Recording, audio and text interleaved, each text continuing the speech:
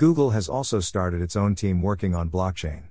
Pichai made his comments after Alphabet posted more than $20 billion, roughly 14,958 crore, profit.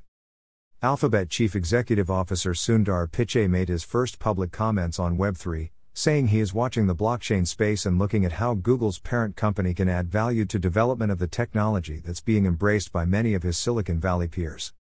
Anytime there is innovation, I find it exciting, Pichai said on Tuesday in response to a question about the technology on Alphabet's earnings call. I think it's something we want to support the best we can.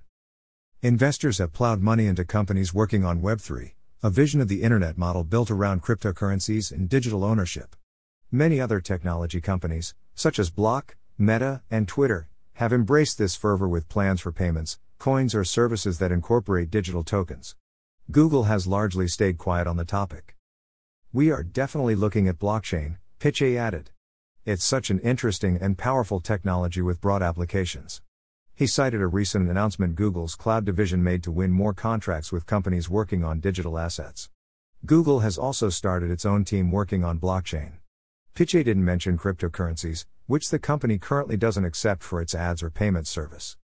Many Web3 evangelists position the nascent technology as an antidote to centralized internet providers like Google.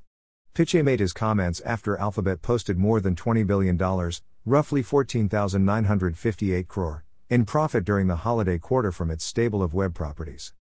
On the call, Pichai touted Google's investments in augmented reality, noting plans to bring key services like Maps and YouTube into whatever virtual worlds people may use in the future.